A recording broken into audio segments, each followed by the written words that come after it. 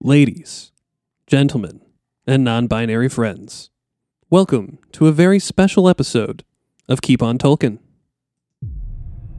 Tonight, on Tolkien Mysteries, we explore the strange, we explore the cryptic, we explore the puzzling, the baffling, the enigmatic, the inexplicable. Many aspects of the Tolkien legendarium remain unknown to this very day. Join us tonight as we examine 3 mystifying stories. This is Tolkien Mysteries. The years of the trees. Never has there been a more blissful time in all of Arda.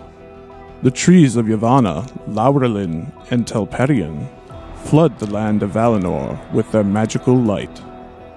This is the time that Melkor plotted to take his revenge upon the Valar. He sought for the help of an ancient evil creature, the spider-like being known as Ungoliant. But who is Ungoliant? Where do they come from? What are their goals and motives? These and other things remain a Tolkien mystery. And later, there are few events in the legendarium more lamentable than the fall of Gondolin. Brought down by the treachery of Maglin, the city of Gondolin was ravaged. Thousands of years later, the blades Glamdring and Orcrist are found in a troll horde in Eriador. How did they get there? Why were they there? What bizarre course of events had occurred for this to come to be? All these things and more remain a Tolkien mystery. Tonight, we explore the mystery of the Gondolin treasures. But finally, Frodo and his companions meet many strange and wonderful beings. One of these is the being who calls himself Tom Bombadil. Bombadil shows characteristics that no other being in Middle-earth has. He is unaffected by the ring and wants nothing at all to do with it. How can this be? Exactly who is Bombadil? And what are his motives?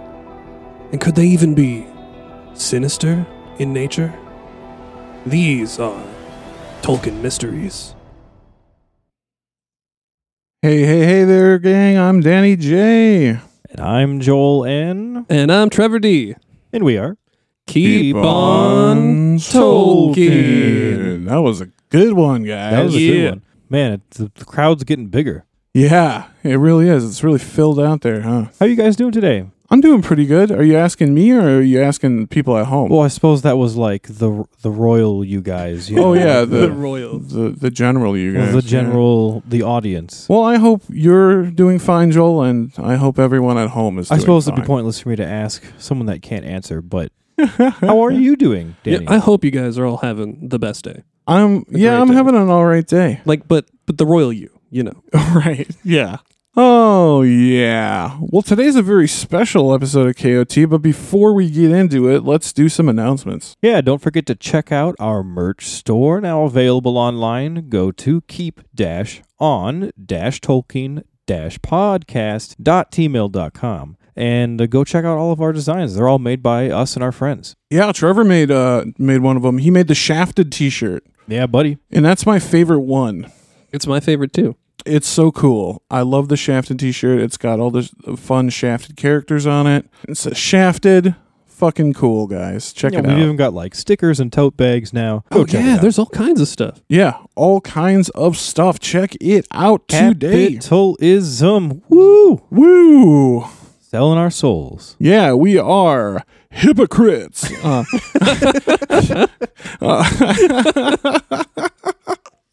It's Okay. not hard to be.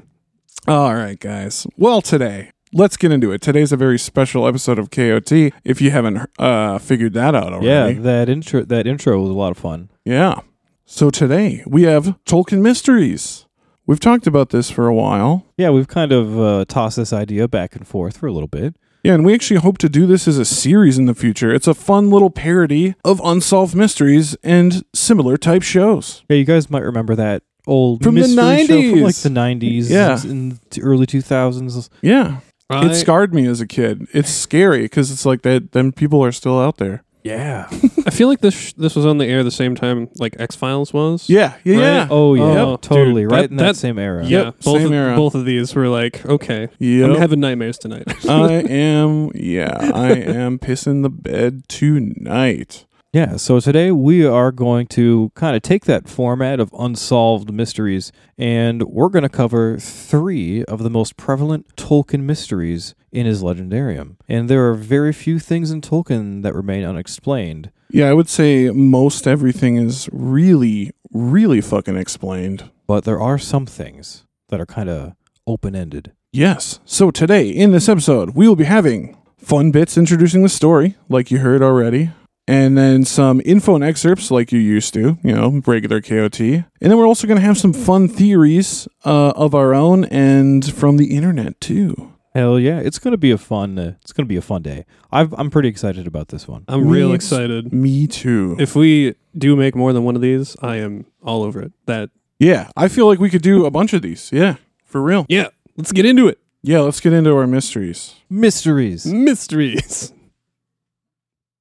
It was during the bliss of Valinor that Melkor sought to take his revenge on the Valar and Noldor in one fell swoop. For him to hatch his ultimate revenge, he will ally himself with a creature, the origins of which remain a mystery. Ongoliant, the Gloomweaver, was a spirit in the likeness of a giant spider. She craved only to consume all and bathe the world in her horrible unlight. Ungoliant was originally unwilling to help Melkor, for she knew no master and she feared the light of the Valar.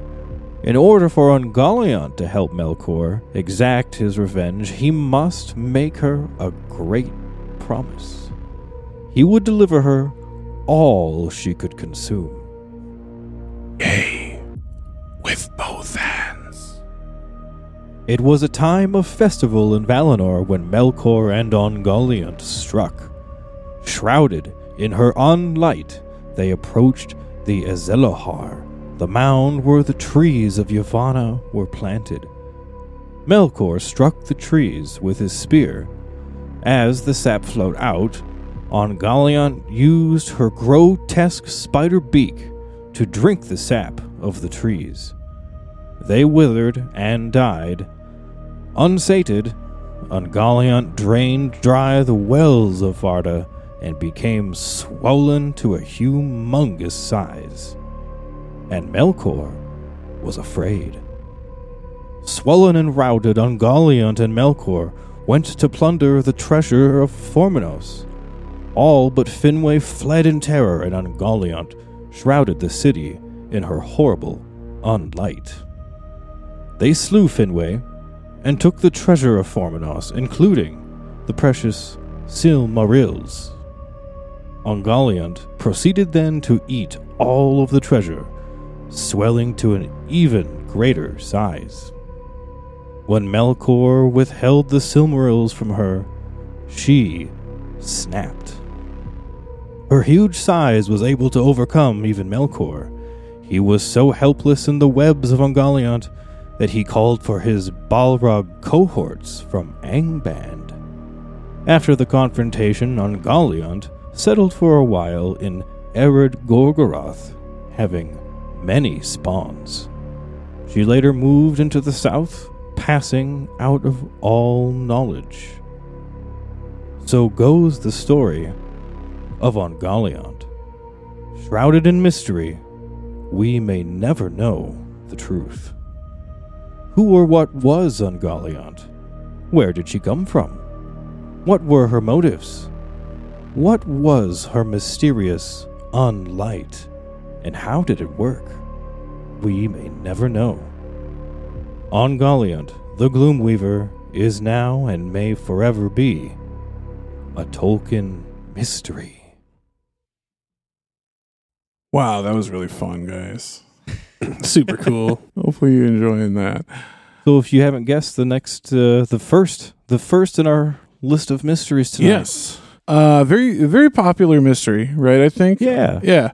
This is Ungoliant and the origins of which. Yeah, where does she come from? Yeah. So let's talk a little bit about Ungoliant first. Yeah. So she could be described as an evil spirit in the form of a giant spider, but it is stated that she is not counted among the Ainur, the spirit beings. Right, which means she's not Maiar or Valar. Right, which there are some interpretations where she and her spawns offsprings are, but Maiar. that's kind of not true. No, it's not. Now, it is also specified that their gender, Ungoliant's gender, is female, and her origins are ultimately unknown. Yeah, it's actually only really speculated on by the Eldar. We've got a quick excerpt here from The Darkening of Valinor in the Quenta Silmarillion. The Eldar knew not whence she came, but some have said that in ages long before she descended from the darkness that lies about Arda, when Melkor first looked down in envy upon the kingdom of Manwë, and that in the beginning she was one of those who had corrupted to his service. But she had disowned her master, desiring to be mistress of her own lust, taking all things to herself to feed her emptiness.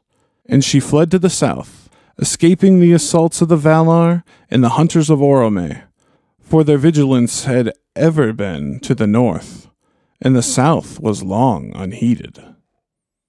Yeah, what kind of creepy crawlies were, living down there? Yeah, I didn't realize it actually specifically says that she was allied with Melkor at one point prior to teaming up with him again. Yeah, I didn't realize that either. I didn't realize that either. So that's something new. So in the years of the trees, she lived in the south region of Avathar, and that was an area where the light of Valinor did not reach. Yep, in darkness.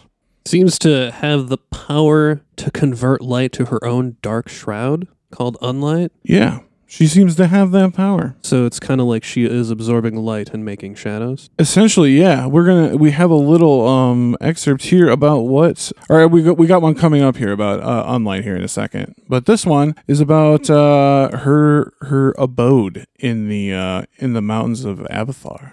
This is from the Quenta Silmarillion, The Darkening of Valinor. In a ravine she lived, and took shape as a spider of monstrous form, weaving her black webs in a cleft of the mountains. There she sucked up all light that she could find, and spun it forth again in dark nets of strangling gloom, until no light more could come to her abode, and she was famished. Yeah, so she can absorb light and spin it into her shitty webs. Yeah, she can consume matter and light and then spin it out in it seems so, yeah. Anti-light.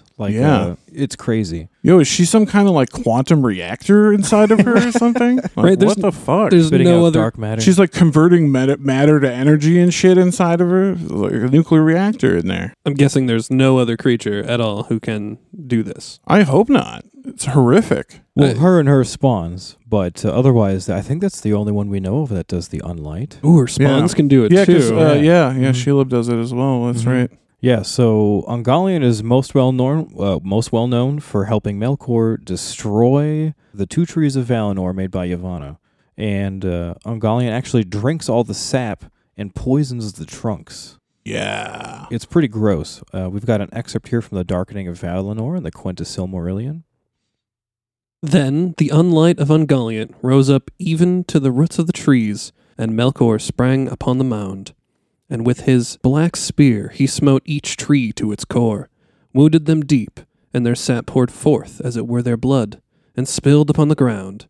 But Ungoliant sucked it up, and going then from tree to tree, she set her black beak to their wounds, till they were drained, and the poison of death that was in her went into their tissues, and withered them, root, branch, and leaf, and they died. And still she thirsted, and going to the wells of Varda, she drank them dry, but Ungoliant belched forth black vapors as she drank, and swelled to a shape so vast and hideous that Melkor was afraid. Yeah. Yeah, I love how they say that she swelled in Yeah. shape. Just kind of gross. Yeah, it is She didn't gross. grow in shape. Mhm. She didn't get bigger. She swelled. Swelled up. Yeah, so let's talk about her unlight a little bit more. Essentially it's a kind of nothingness, and she actually uses it as a cloak, and she seems to be able to just produce this. Yeah. In the quote there, it said like a dark mist almost. Yeah, and that's one of the mysterious things about Ungoliant is like, how does this unlight work, and how does she make it? Where does it come from? Who knows? Yeah, and we have another quick excerpt here from the Quintus Silmarillion, The Darkening of Valinor. A cloak of darkness she wove about them when Melkor and Ungoliant set forth, an unlight, in which things seemed to be no more, in which eyes could not pierce, for it was void. I always loved that concept. Yeah, the It unlight wasn't- concept is really cool. I've Yeah. always really liked, because it's like antimatter or something. Yeah, it's you know? not just like a shadow, a lack of light. Like you can't pierce it. Yeah. It's as if there's something there. Yeah, even by magical means, you can't produce it, or you can't penetrate it. It's a really cool concept. I love it. Be as if you're just seeing a black nothing Yeah. right Yeah. in front of you. Yeah. like that Vanta Black paint. Have you seen Yeah, that? I was just right? going to say yeah. that ultimate black. Yeah, I You- saw a YouTube video where a guy painted a whole room with it, Mm-hmm. and it was scary. It looked like he was standing in the middle of nothing. Yeah. Yeah, It's terrifying. yeah. But also, Ungoliant is just like capitalist America, all about consumption. She is completely driven by consumption. That is the only thing she looks for. The only reason she was going to help Melkor in the first place was so she could consume. Yes, consume, consume. Buy it now, buy it now, buy it now. What? That's a Paul Westerberg song. Oh. A few people will know that reference. Gullion is noticeable in size after she consumes. As we were just talking about, and was at one point large enough and even powerful enough. We're saying to overpower Melkor, Yeah, Even the big guy. even the big guy. and he had to be rescued by his Balrog homies that were His buds. hiding out still. He had to call Uncle, call for his buddies to come help. Mm-hmm. I'm trying to imagine Melkor just having that like oh shit moment where he's gonna like He's like summon pinned the down with like cavalry. an arm behind him or something. He's like, Yeah, he screams so loud that it still echoes in that valley today. yeah, she The fucked scream. him up. Damn, Yeah. that's a sound. Yeah. So we got a quote excerpt here from the Silmarillion of the flight of the Noldor, and Joel's going to read it for us. Far beneath the ruined halls of Angband, in the vaults to which the Valar, in the haste of their assault, had not descended, Balrogs lurked still, awaiting ever the return of their lord. And now they swiftly arose, and passing over Hithlum, they came to Lamoth as a tempest of fire. With their whips of flame they smote asunder the webs of Ungoliant, and she quailed, and turned to flight, belching black vapors to cover her. And fleeing from the north, she went down into Beleriand, and dwelt beneath Ered Gorgoroth, in that dark valley that was after called Nan Dungortheb, the valley of dreadful death, because of the horror that she bred there. Dude, I love that so much. The Valley of Dreadful Death. Yeah, there's nasty stuff here. Nasty. So this is where she had all her spawn. Response, yeah. And then Sheila was born here, Mm-hmm. and then migrates down to Mordor later on. I hear they have good real estate. Yeah, it's a go east, young man. You know what I mean? Yeah, I really want to go to that resort. You know, Yeah. The The Gorgoroth State Park. Hell yeah, dude. Gorgoroth. State Sounds like a Park. awesome place. Yeah. that's why Sheila left. You know, she was going on Gorgoroth vacation. State Park. Gorgoroth. She heard all about Gorgoroth State Park. Yeah, she had to be just adjacent to it, you know. There's good real estate over there. It's just a hop, skip, and a jump from Gorgoroth State Park. Property value is great over there. Yeah. So after parting from Melkor, Ungoliant, she tried to enter Doriath, but she was actually repelled by the girdle of Melian, and she ended up settling in Ered Gorgoroth, the Mountains of Terror. Mountains of Terror. Yeah, and in the Mountains of Terror, she lived in Nan Dungortheb, which is the Valley of Dreadful Death. Everything just sounds so bad. Yeah, I don't want to go here. This is where Baron was fucking around. Yeah, that's Yeah. right. He had to come through there, and he was so traumatized, he never speaks of it. Yeah, of Yeah. all the horrible things that happened to Baron in his life. He won't speak of it. Yeah, he's been literally to Angband. Yeah. He'll talk about that openly, yeah. Yeah, but Nan Dung Gortheb. No way, Jose, not talking about it. What language is that? That's That's- Cinderin, I believe. Sindarin? Yeah. Mhm. And there in the valley of Nan Dungortheb is where Ungoliant bred her spawns, including Shelob the spider. Yeah, apparently there were already evil spider-ish creatures there. And she like bred but with she them mated with them and then Ugh. devoured them. and then ate them. Ooh. Maybe that's her people, man. She just fit right in. Yeah. Perfect. Hey, what up, spider people? What up? So eventually Ungoliant went south from there before the rising of the sun. So she was no longer in Nan Dungortheb, but it was infested with what she had left behind. All Oh, these yeah. crazy, nasty spider demons. Mm-hmm. Yeah. Not cool. Not a cool place. And there is no canon on what happened to her after she left and went south. Which is, more mystery, right? More mystery. More mystery. But actually, in the Book of Lost Tales, Earendil actually slays her on one of his epic adventures. Yeah, that's one of the versions of the tale of Earendil. He goes around slaying monsters and Yeah, dude. doing shit. Earendil the Mariner, dog. And then, on the other hand, according to the book, The Fall of Gondolin, which just recently came out, she just eventually devoured herself in hunger, which I don't really know the physics of that, but that's what she did. I thought that was kind of fantasy poetic. That seemed kind of like something that might happen. Yeah, it's a cool end. She just became an Ungoliant singularity. Yeah, she Yeah, became a exactly. singularity, yeah. She was so famished, she consumed herself and became the first singularity. That'd be sick. See, and there inside Ungoliant, there was born a new universe. Yeah, that'd be sick, That's dude. where we live. I'm loving that idea, dude. So let's get into some theories. Trevor's theory, Ungoliant is a separate universe. Yeah, there we go. The singularity. The singularity. Well, she would become a separate universe. Mm-hmm. I honestly, though, if I want to give a theory, why not have her be devoured by her kin?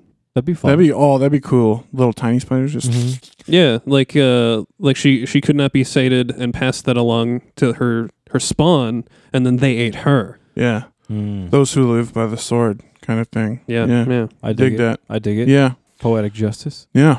So Ungoliant is actually said to be a quote evil spirit in the forms of a spider. So there's some theories that there may be not only the Ainur, but some sort of lesser spirit that were created by Iluvatar in the beginning Okay. that aren't either Valar or Maiar, but are still immortal. Yeah, still some type of spirit being. Correct. So possible examples going with this theory, possible examples of these lesser spirits would be like Ents, Mm-hmm. Speaking trees.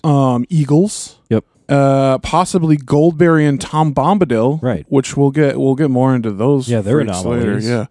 And the barrow rights as well. Yeah. Yeah. Yeah. See, that all makes sense, and I kind of subscribe to that. Yeah, that's kind of Theory, what I I feel too. I feel Yeah. that's a good theory. They're kind of just like third-party spirits. Yeah, there's a lot Yeah. of random, just one-off characters and spirits throughout Tolkien, which Mhm. is one of the things we love. Just these Yeah. open-ended little mysteries, like who is this random character?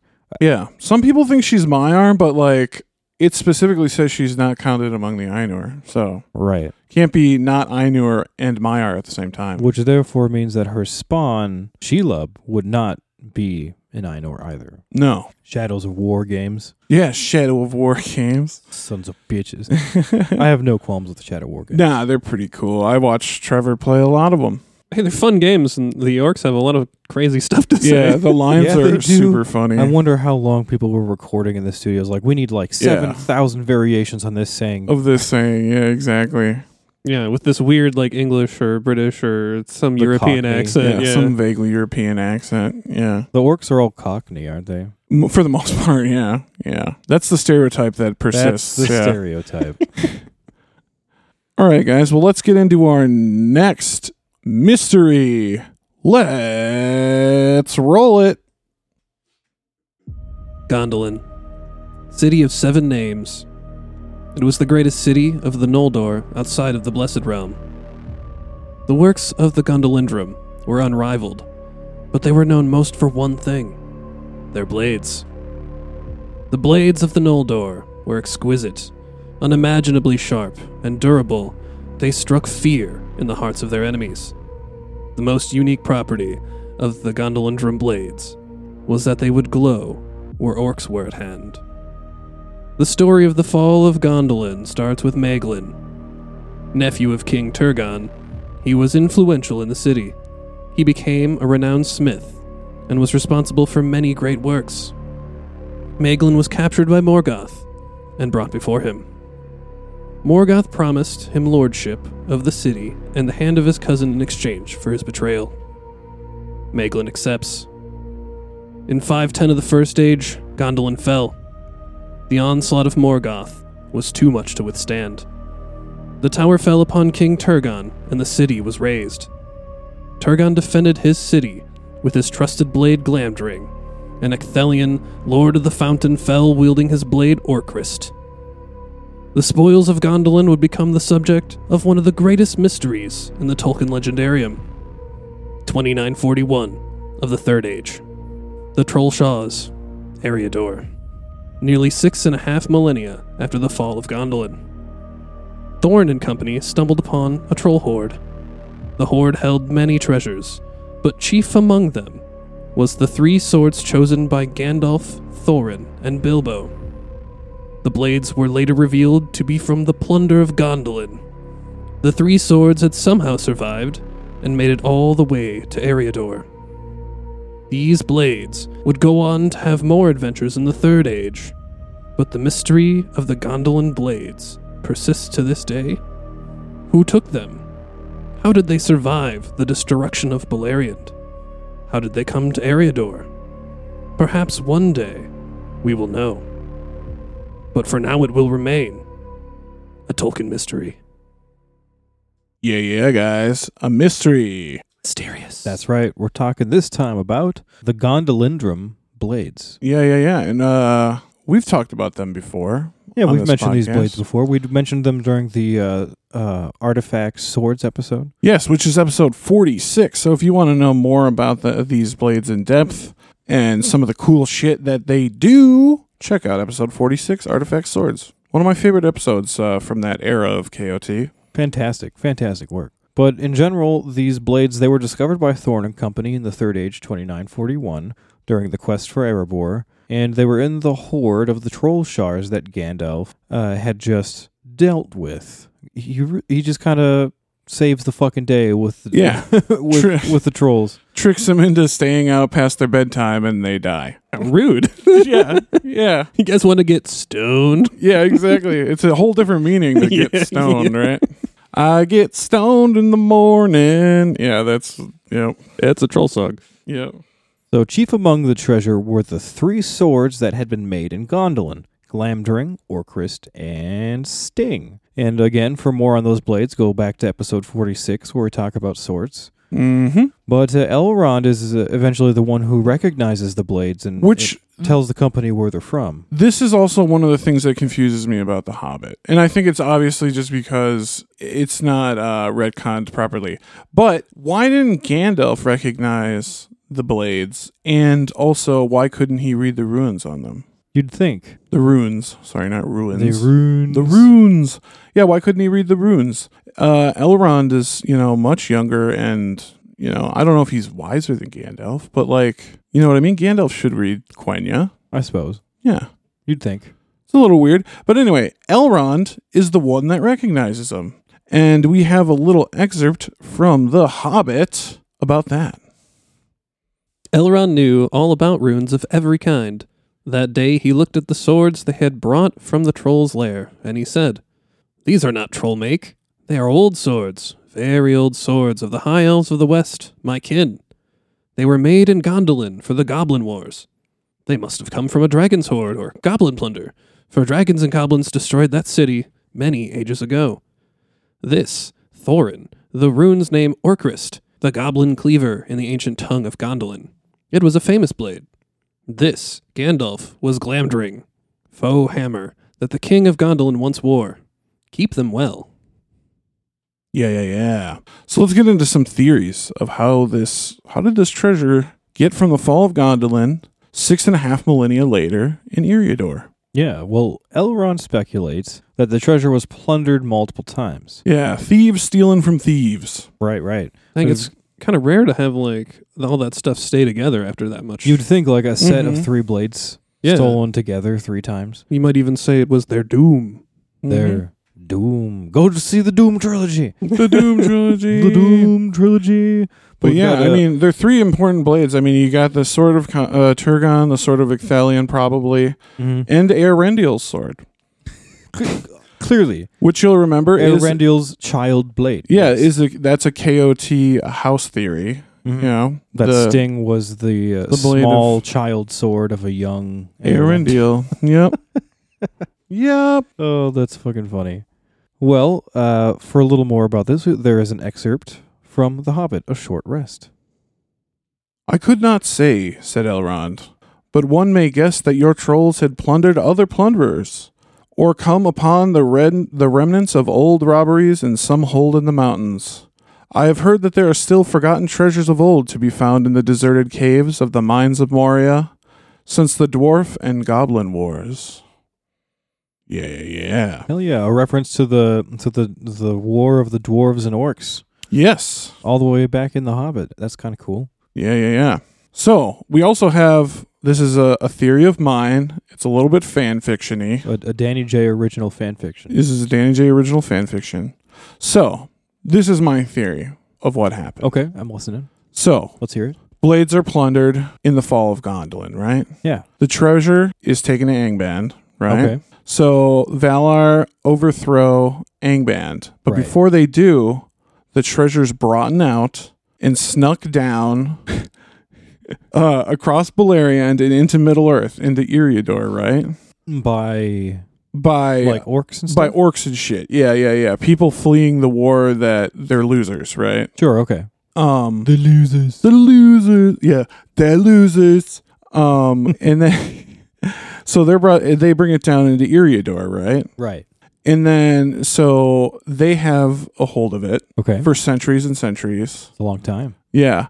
Well, millennia, really. That's even longer. Holy shit. Yeah, until it's recovered, right? Okay. By Gil-galad in one of his many campaigns in the Misty Mountains. Gil-galad, the elf, you say? Yes. And Gil-galad actually gives these blades to his friends, Elendil and Isildur. Why? Because they are actually descendants of King Turgon by many, many, many generations, right? It's true.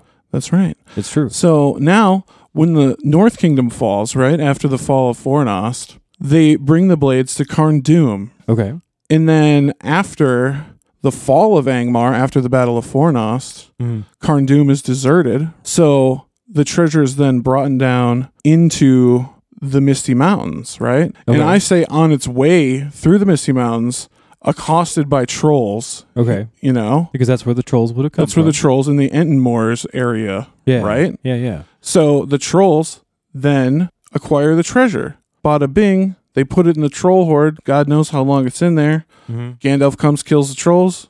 Boom, it's their Bob's treasure. your uncle. Bob's your uncle. That's how the swords got there. What do you think of that? I think it was Bert, the 3 trolls. Yeah, I can't remember their names. One of them was Bert. I remember that. Can I throw in a quick fun theory that I had thought of? What's your theory, friend? So I obviously cannot go as in depth as you, but I do know that certain weapons in Tolkien have some level of sentience, if you will. So what if it was the like I said, like Doom earlier, the Destiny, or these weapons are somehow a collective consciousness to stay together because they need to. Well, I'm going to tell you that's a weird theory because there's actually shit to back your theory up. Because the sword that we know to be sentient, Anglekel, was made by Eol, who's the father of Maeglin, and we know that Maeglin was the chief smith in the city of Gondolin, where the fucking swords were made. So maybe he had the ability to install sentience in swords The same because way his father did. Yeah. There you go, Trevor. Yeah. So they were bonded together Based. by their forging. Yeah, this is just all Tolkieneering here, guys. This is all based. Tolkieneering. This is based as fuck. Yeah, this is based, dude. So the three trolls I was mentioning, Bert, Tom, and William, also known as Bill. Bill, yeah, of course. Bill, Bert, and Tom. Poor guys. Yeah, they Man. stayed up past their bedtime and got stoned. Got stoned a little too late. Well, on that note, let's move on to our third Tolkien mystery. Our third and final Tolkien mystery. Let's roll it. Frodo Baggins, Ringbearer. He and his companions made their way into the Old Forest. It's the fall of Third Age 3018. Frodo and his company would come into peril when they are attacked by Old Man Willow. The tree threatens to consume Merry and Pippin. Frodo and Sam try desperately to save their friends, but they are ultimately helpless. But what they didn't know is they were about to encounter one of the most mysterious beings in the entire Legendarium. Seemingly from nowhere, a man appears. He sang a strange tune. His song made the tree relent. After the ordeal, the man introduces himself by the name Tom Bombadil. Tom invites the hobbits to his home. There they are introduced to his equally enigmatic wife, Goldberry, referred to by Tom only as the River's Daughter. The hobbits are shown supreme hospitality while in the house of Tom Bombadil. During one conversation, the ring is brought up. Frodo takes out the ring and gives it to Tom. Tom puts the ring on his finger, and there is no effect. This small instance is one of the most inexplicable events in the entire Legendarium. How could this be? How could the ring have no power over him whatsoever? What amazing and strange powers does Tom possess? And having such abilities, whose side is he on? Tom later saves the hobbits yet again when he banishes the evil Barrow-rites. He arms the hobbits with the Blades of Westerness, which later reveals to be a stroke of fate. Tom then departs from the hobbits and passes back into legend. The story of Tom Bombadil in The Lord of the Rings is as brief as it is baffling. Who is Tom Bombadil? Where did he come from? What strange and terrible powers does he possess? What are his goals and motives? Does he have any? If so, are they sinister in nature? And furthermore, who is his mysterious partner, Goldberry? What are her origins? We may never know. The story of Tom Bombadil raises more questions than almost any other story in the Legendarium. Tom Bombadil will now and forever remain a Tolkien mystery. Hell yeah. That's right, everybody. Tom Bombadillo. Tom Befriggin Bombadil. Possibly the nefarious? Possibly? I don't know. We'll get into it. So I think this is probably most people's favorite Tolkien mystery. Oh, for sure. Above and beyond. Everyone loves Tom Bombadil just because he's such an odd character. His odd. His whole I don't want to use the word vibe. His But shtick. his whole it's very different than the rest of the tale. It's just very Seemingly does not fit doesn't fit very at well. all. Yeah. No. And yet it kind of does. Well, yeah, because we're used to it by now. So it's, we love it. So Tom Bombadil appears briefly in the Fellowship of the Ring when Frodo and company are rescued by him after they're attacked by Old Man Willow in the Old Forest. And this is when Tom invites them back to his lovely home. And who do they meet there, Trevor? His equally mysterious wife, Goldberry. Yeah, and who the fuck is Goldberry? Right. Man, I don't know. But like Tom, she's always singing. Always. She's also unbelievably beautiful. Of course. She beguiles the hobbits. Of course. And she introduces herself as the River's Daughter.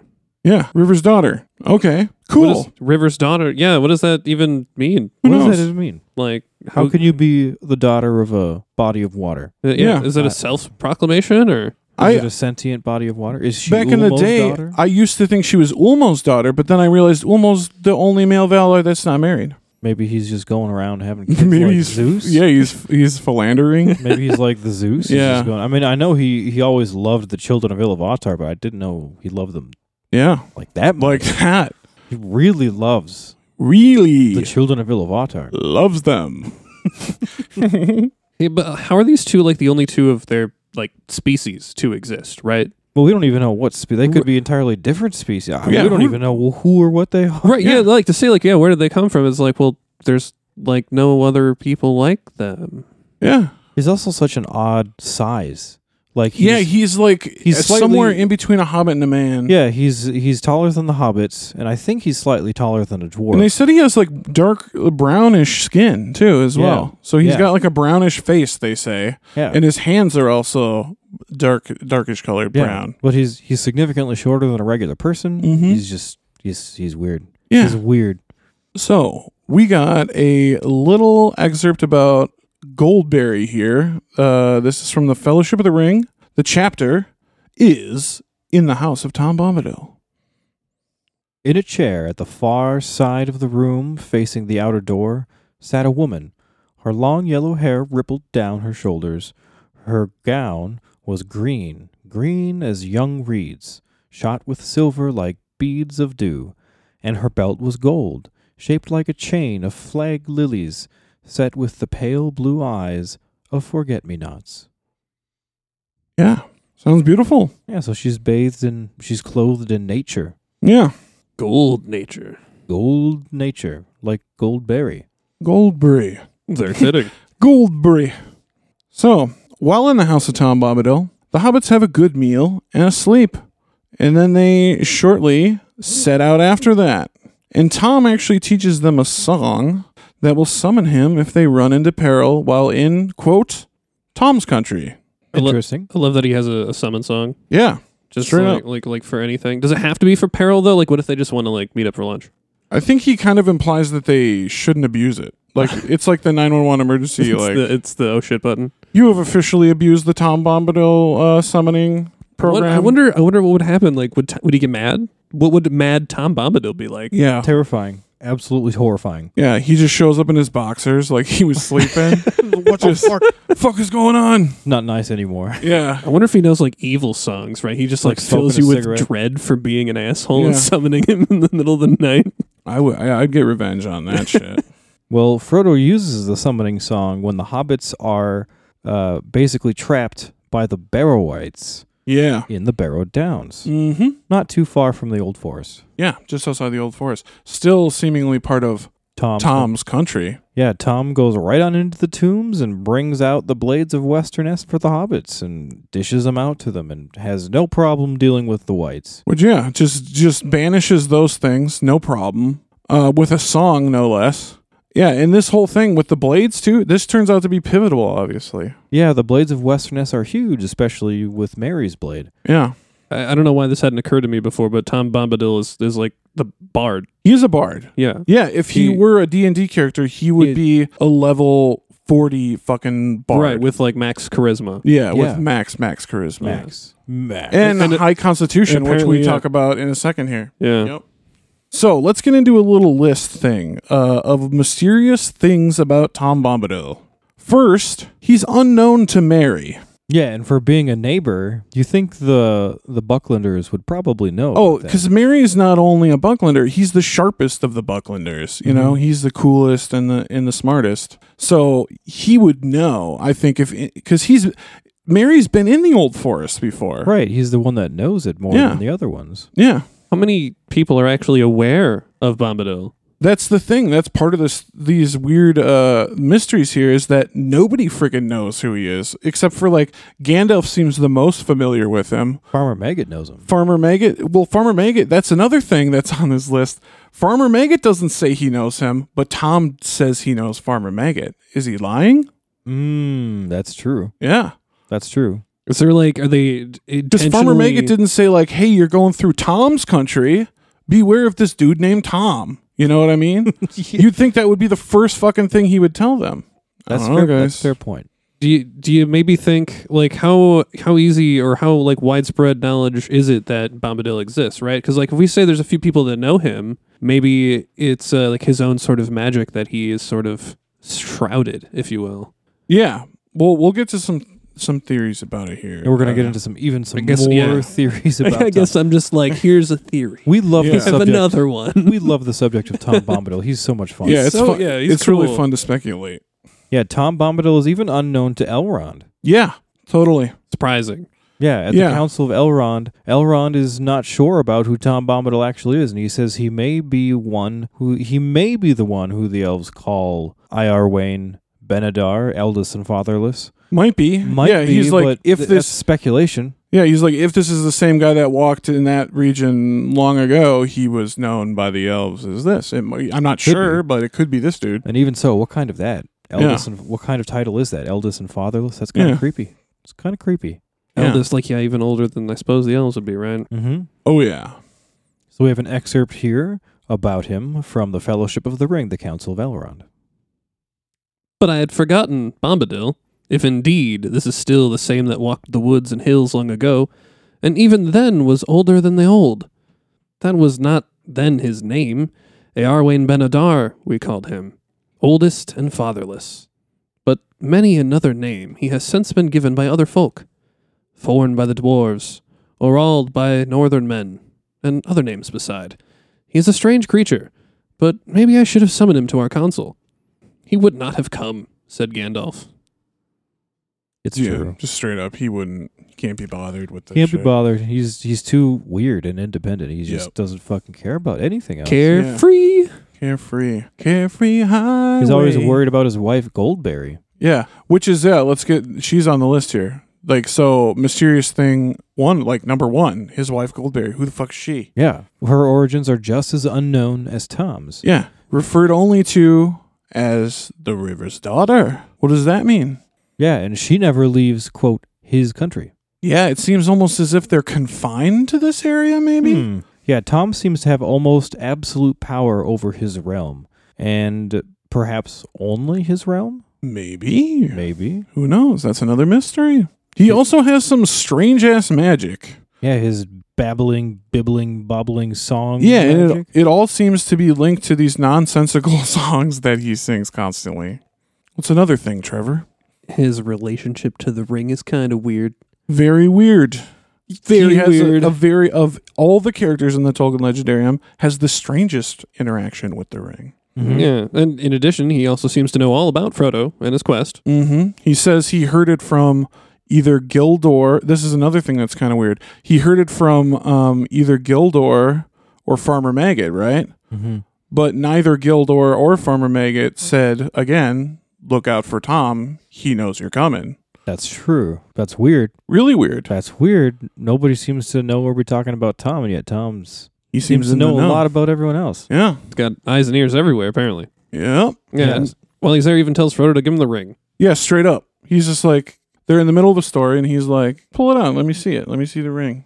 And yeah, he then goes to, Frodo does this willingly, which is strange. Which also catches Frodo by surprise. Yeah, it literally surprises Frodo that he is giving him the ring, like, straight up.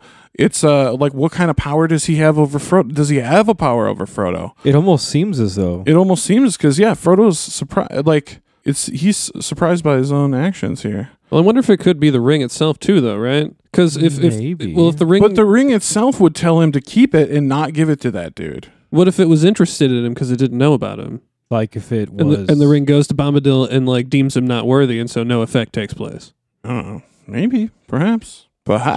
I mean, but I think it's, considering Bombadil's the weird thing here, it's probably surely him, right? Yeah. Right. But yeah, probably the strangest thing of all is when he puts the ring on his finger and nothing happens. Nothing.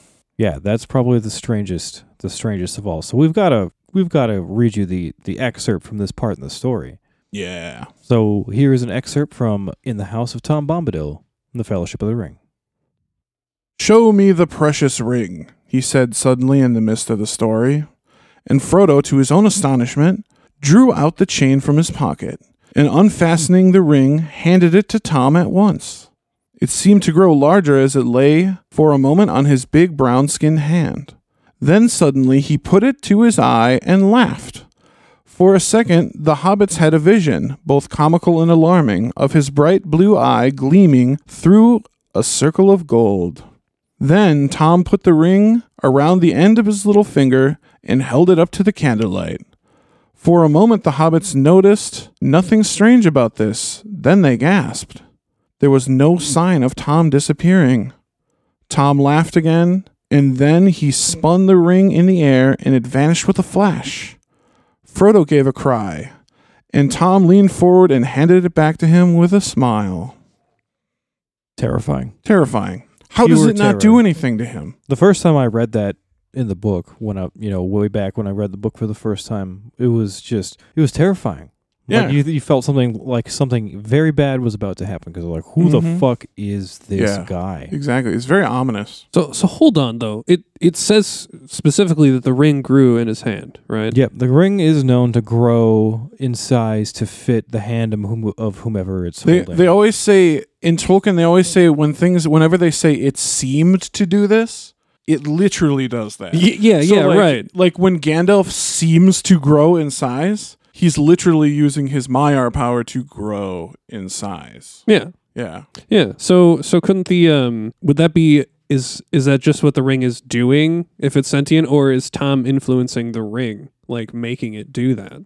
I don't know. Make it resize? No, it does that to everybody. Like when you pick it up, it sizes to your hand. Yes. Oh, okay. So that's just an automatic thing. It's not like choosing to do that per se. Because it can choose to leave a finger in Isildur's case, right? Exactly. That's what it betrayed Isildur to his death. Right. To his death. Yeah. Another weird thing, really, really friggin' weird, because when Frodo gets the ring back, he wants to make sure it's his ring. Mm-hmm. So he immediately pops that shit on.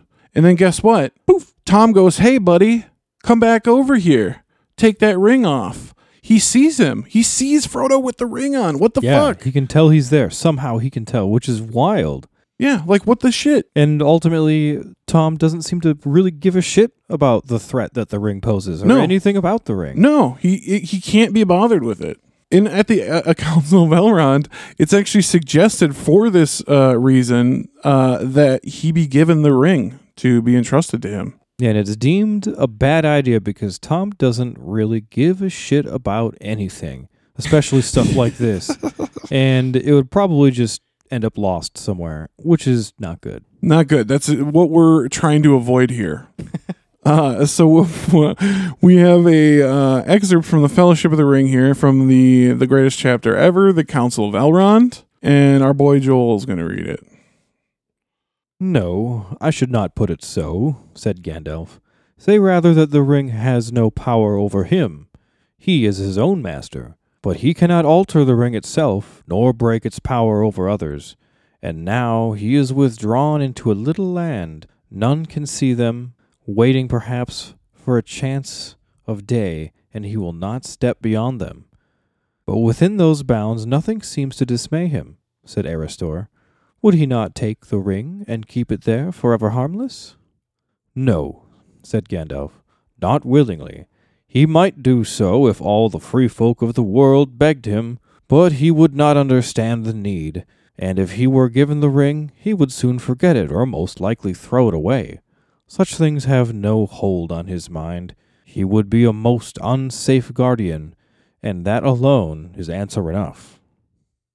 Yeah, straight up. Like, he is not a good guy to look after it because it has no power over him, but also He doesn't care about it. he doesn't give a shit about it. Like, he doesn't give a single flying fuck about it. Mm-mm. No sweat off his brow. No even understanding of it. Like, really, he wouldn't understand the need. Like, Yeah, just he'd be like, "What are you guys all up in an uproar about?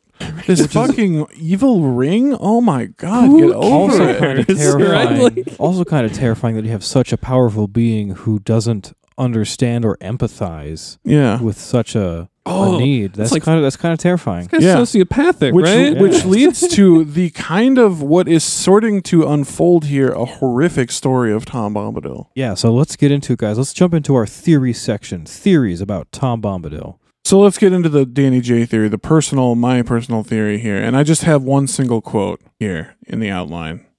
For he so loved his children that he gave them the most annoying continuity error of all time. And because if you know anything about the background of Tom Bombadil, he was basically a childhood, he made this character up for his children, and he had like Tom Bombadil stories, and he decided, I think, to show his children like a little Easter egg for them. He was like, all right, I'm going to integrate this goofy character, Tom Bombadil, into my big, epic, high fantasy bullshit that I'm working on, right? It's almost like an Easter egg. Yeah, it's a little Easter egg for his kids, you know? It's like when Carol Burnett on the Carol Burnett show used to tug on her ear. It was her saying hello to her children at home. Yeah, little sweet thing like that, right? But yeah, because Tolkien is obsessed about not having continuity errors, right? Right. The fact that he has one and it's glaring as It's this just massive. is a gift to his children. Yeah, just something to play with. Well, no, because it's like, this is how much I love you that I'm willing to fuck up my continuity for you. You know what I mean?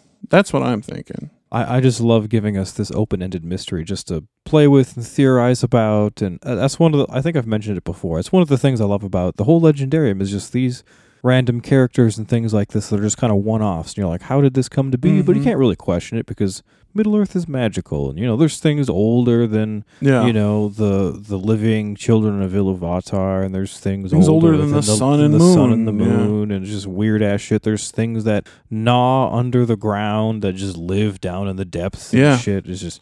There's giant sentient whales that Ulmo commands. There are. In the oceans. There are. I love that it's so mysteriously magical that you don't really ever know the extent the magic could go. Right. Or yeah. like be or do. Mm-hmm. Yeah. So like you can't really write off any of the sort of continuity errors because like it could be anything. Yeah. Mm-hmm. So that's the Danny J theory is that it's a Easter egg for his children. He fucked up his own Legendarium out of love for his children. That's what I think. So, and now we got a Trevor theory. Yeah, this is I just kind of thought about this. So we're talking about Ungoliant and how Ungoliant can do the unlight, which is Sure. it kind of sounds like it could be like an aura or an area around her. It's an area effect. Sort of like a realm, if you will, Mm-hmm. where she can absorb light and do fabrication and whatever. I theorize Bombadil could be like the opposite. Right? But he's camped in a spot, right? So he's in his realm. He can't leave it, but he can do whatever he wants in it. So instead of being like a void, he's like the white hole to her black hole. Oh, I see. You know what I mean? Like he creates things, he provides. You know? He's like a light spirit rather than a dark spirit. Right. So they could be like just the opposites of each other in a sense. That could be. Maybe. And cool. Goldberry exists with Tom to prove that we have to stick it together to be happy. And Ungoliant suffered alone. It's true. She's alone and evil. Yeah. But together we are stronger. Yeah. Which is a recurring theme throughout Tolkien Legendarium, yeah. She emits unlight in a haze, and Tom Bombadil basically dispels all evil and spells just from his presence and babbling around. Yeah. Right, like what if Ungoliant and Bombadil came together? The unstoppable force, the unmovable wall, or whatever it is. Yeah, exactly. Right? Would it clash? Could they affect each other, or would it be like opposite magnetism? Right? They couldn't. That would be a good episode of Tolkien Brawl. Ungoliant versus Bombadil. Yeah, dude. They would create the first singularity, and it would break the time-space continuum, and the whole timeline of Middle-earth would change, and everything would cease to be. That's what would happen. Sick. Dude. We must keep them apart. Sick. We must keep them apart at all costs. And Tom Bombadil knows it. That's why he hides. That's why he's confined. Yeah. So let's get into some fun theories from the internet. The cesspool of information. I love this shit. The internet. There's some crazy, really fun theories out there about Tom Bombadil. So this one persists. I've read this in multiple, blog posts and things of this nature. Tom Bombadil is a retired, if you will, Iluvatar. It's Iluvatar that's living on his own little reservation of land, where he can, do his own thing. I don't know. Sounds like things are always interesting, so he's never bored. I guess. He's always got errands to run. He's off like, oh, Goldberry needed these flowers picked over on the hills, so I was doing that, singing lolly lolly doo doo. It was just some retired, whipped Iluvatar. He's whipped. I love that shit. Yeah. Just doing things for the old ball and chain, right? Yeah. Happy wife, happy life. Yeah. So another one that's fun. This is from a website that I used to go on back, this is 20 years ago now when the movies came out. They were Tolkien crackpot theories. You can find these if you Google that. It's an old ass website, really shitty format and everything. But just digging on the website. It's 20 years old, you know what I mean? It's a 20-year-old fucking website. So anyway, somebody on there thinks that Tom Bombadil is in disguise the Witch King of Angmar. What?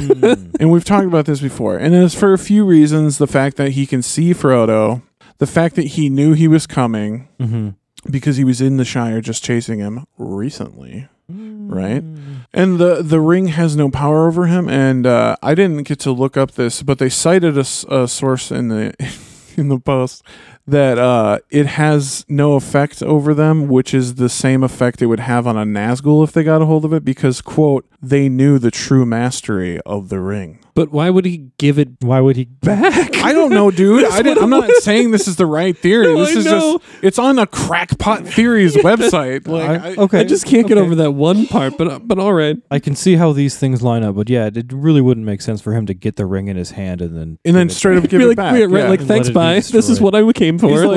He's like, yeah, this is what I came for, but fuck it, let's keep it interesting. There's fun in the Gives it to chase. Frodo, yeah. I like a good competition. He even made him breakfast the next day. Yeah, he made him breakfast and shit. Sent them on their way. And then he saves them from the bear rights. And then gives them the only swords that can kill him. Yeah. That's true. That's fair. What a wild character if that were true. Just self-destructive type character. Yeah. Another fan theory that we really came across is from our friend and listener. Yeah, Megan, also a patron for a long ass time. Yes, ma'am. Giving us a lot of money. She's one of our biggest fans since the earliest days of the podcast. We know you're listening.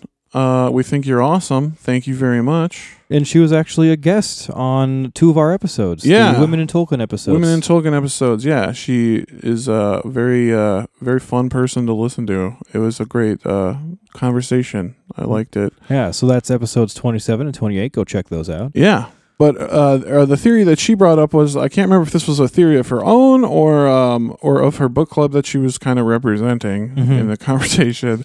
But it is that Tom represents the reader, which kind of explains the omniscience of his knowledge, right? Mm-hmm. How he can just appear. He can just appear, disappear. He can.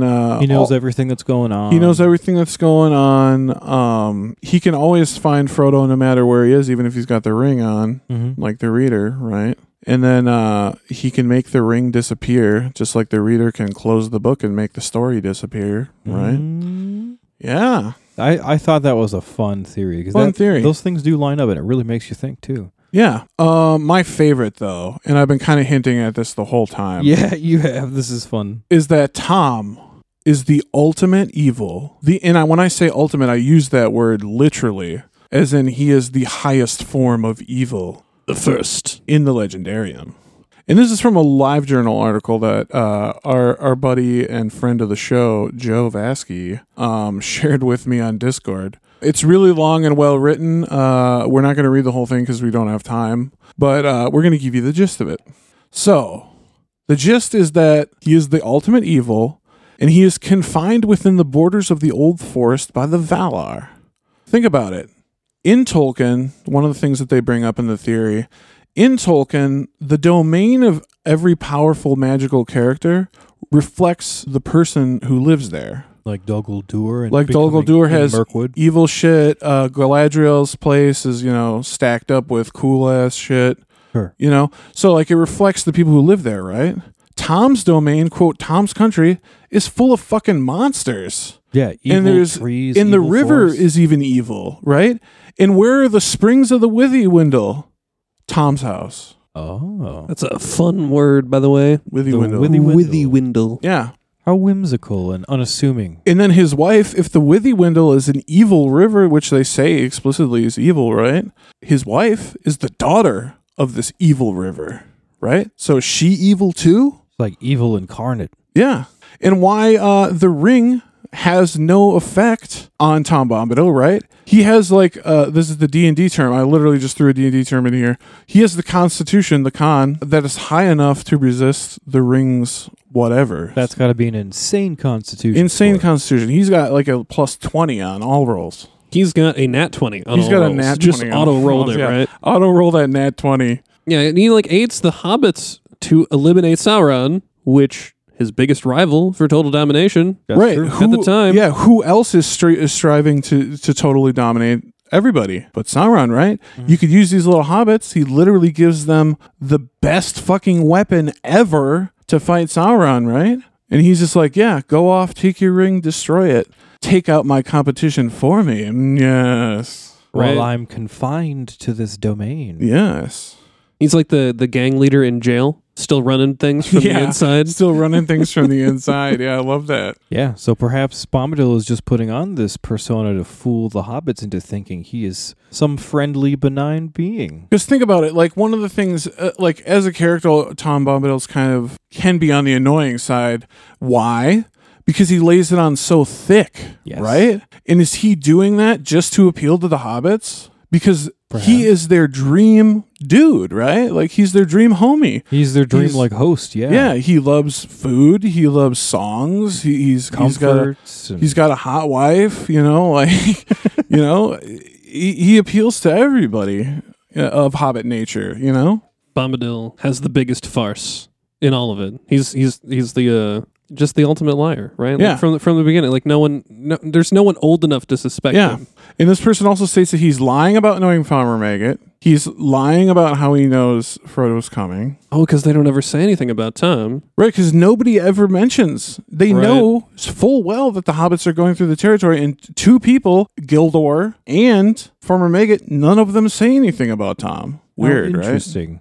Interesting. Tom is claiming to know these people, but they never mentioned him. Especially They never mentioned him at all. for a guy who's such a hospitable, helpful host. Well, the fact that he's like can dispel all the evil around, like he should have been their guide through the goddamn old The forest. whole You thing know? they should just yeah. brought him with, yeah. Yeah. Yeah, somebody should have had that idea. You'd think. Yeah, Farmer Maggot should have been like, you know what, you should, hit up that cat Tom Bombadil. He'll help you through. Yeah, he's real good. I know him personally. Well, to top off this whole theory, we've got an excerpt from the original blog post about this theory. Yeah, I had to have some of this at least in It's here. it's hilarious. It's amazing. I love this. In these, I'm going to post both of these things on our Discord. So if you're listening to this and you really, really want to see these, join the Discord. Yeah, come Discord check out the blog exclusive post. content. Yeah, right? don't Check Google it it. out. Don't Google it. Just come to the Discord. Yeah, Come to the Discord. I'm not even going to tell you how to Google it. No, yeah, come to the Discord, guys. It's a fun time anyway. But we got Trev here is going to read this and take us out. The spell that binds Bombadil to his narrow and cursed country was put in place centuries ago by the Valar to protect men and elves. It may last a few decades more, perhaps a few generations of hobbit lives, but when the last elf is gone from the havens and the last spells of rings and wizards unravel, then it will be gone. And Eorwain Ben-Adar, oldest and fatherless, who was ruler of the darkness in Middle-earth before Sauron was, before Morgoth set foot there, before the first rising of the sun, will come into his inheritance again. And one dark night the old trees will march westward into the Shire to feed their ancient hatred, and Bombadil will dance down amongst them, clad in his true shape at last, singing his incomprehensible rhymes as the trees mutter their curses, and the black and terrible Barrow-wights dance and gibber around him, and he will be smiling. Oh my god, that is too fucking funny. That's how the thing ends. That's the last paragraph of the post. That's so good. Yeah. I love that Bombadil will be down dancing among Yeah. As they dance and gibber around him, yeah. and he will be smiling. Yeah, I It just love sounds so creepy. So Yeah. terrifying. Yeah, so it's my personal theory. I'm subscribing to this theory. That, Of all the theories about if anyone was ever going to try to, I think Tolkien purposely makes it so you can't really pinpoint what Tom Bombadil's about or where he's from. But if we were ever going to try to do that, I would go with this because this is fun as fuck. This kind of reminds me of that for a similar legendarium in Star Wars. The theory that Jar Jar Binks was a Sith Lord. Oh yeah. I've seen that, yeah. Similar kind of theory. I can see that. Yep. I would love Dark Lord Bombadil. Oh yeah, that would be so cool. What if like twist ending of Lord of the Rings, Bombadil busts out of the old forest, just fucking With an assault yeah. on the whole world. Yeah, dude. And he just takes over everything, and then it's just him like sitting on the throne. Boom, the story's over. What if Bombadil is Iluvatar's opposite? And if he is the true Dark Lord, he just starts to Satan? unmake Yeah. Middle Earth, and then him and Iluvatar have a big Ragnarok final battle like do. After the Dagor Bragorak? Dagor Bragolak? I was close. There you go. You're very close. No, you're thinking of the Dagor Dagorath, the War of the Dagorath. Wars. Yeah. Not Dagor Bragolak, the Battle of Sudden Flame. Sorry, that's so hard to remember which. Yeah. A lot of Dagors. A lot of A lot of daggers. Dagors. You're getting your Dagors mixed up. Well, that's about all we've got. So to round things up, we hope you really enjoyed this very special episode of Keep on Tolkien. Yes, guys. Thank you so much. This was sort of experimental, so hopefully it went well. Yeah, but we'd kind of like to start doing these Tolkien mysteries as a series. We think it'd be fun because Yeah. there are plenty. If you like it, swing by the Discord. Let us know. Yeah, hit us up. Let us know some of your favorite Tolkien mysteries, and maybe, just maybe, we'll cover them in one of these further Tolkien Mysteries episodes. But yeah, that's pretty much all we got for today. What do we got next week, Joel? So next week is going to be episode 78, and this is going to be the first episode of our trilogy Yes, for this run. And this trilogy is going to be titled Assholes Throughout the Ages. Yeah, I'm really excited for this trilogy. Okay, so this is going to be fun. So next... Yeah, the premise of this is that we picked... It's 3 character profiles. Yes, one asshole from each age. One asshole from each age of Middle First, Earth. second, and third. Yes. And we're starting off with the ultimate cousin fucker...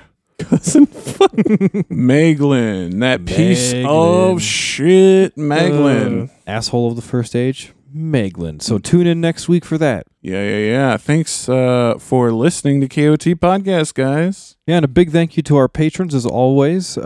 Go and subscribe on Patreon to help support us. You can also get some additional content while you're there. That'll be patreon.com/KOT Podcast. Help us bring some content your way at the same level of quality that you've come to love. We also do private one-time donations if a subscription service is not your thing. So hit us up. We have PayPal and other payment services. We can make it happen. We just appreciate any way you're willing to support us. Yeah, it's super awesome when you guys do that. Thank you so much for the people that have done that in the past.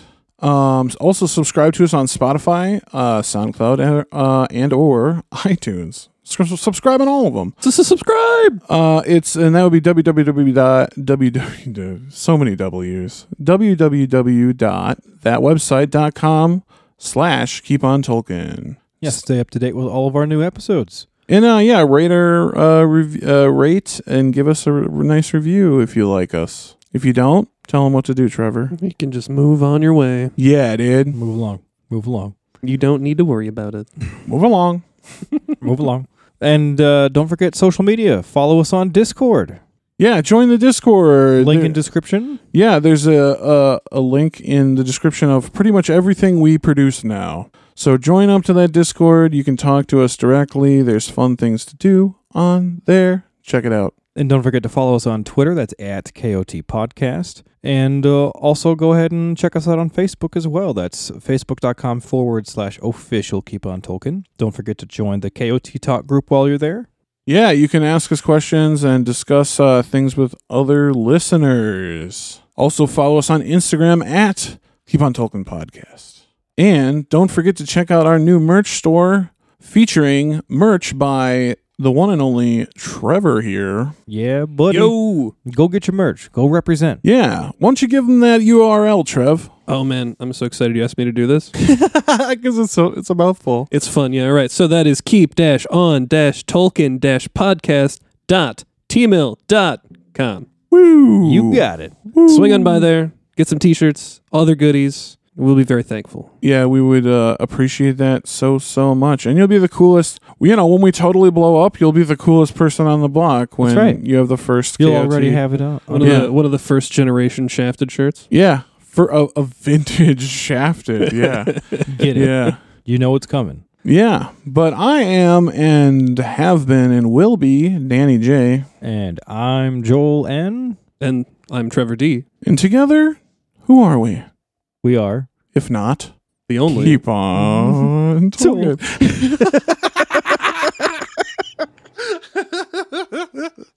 Oh, that was a mess. Can't do this to me. That was a mess. We're going to leave it there. I think it's fucking hilarious. Let's leave it there. All Ray and Tuluva. Thanks for listening, guys. This was really fun.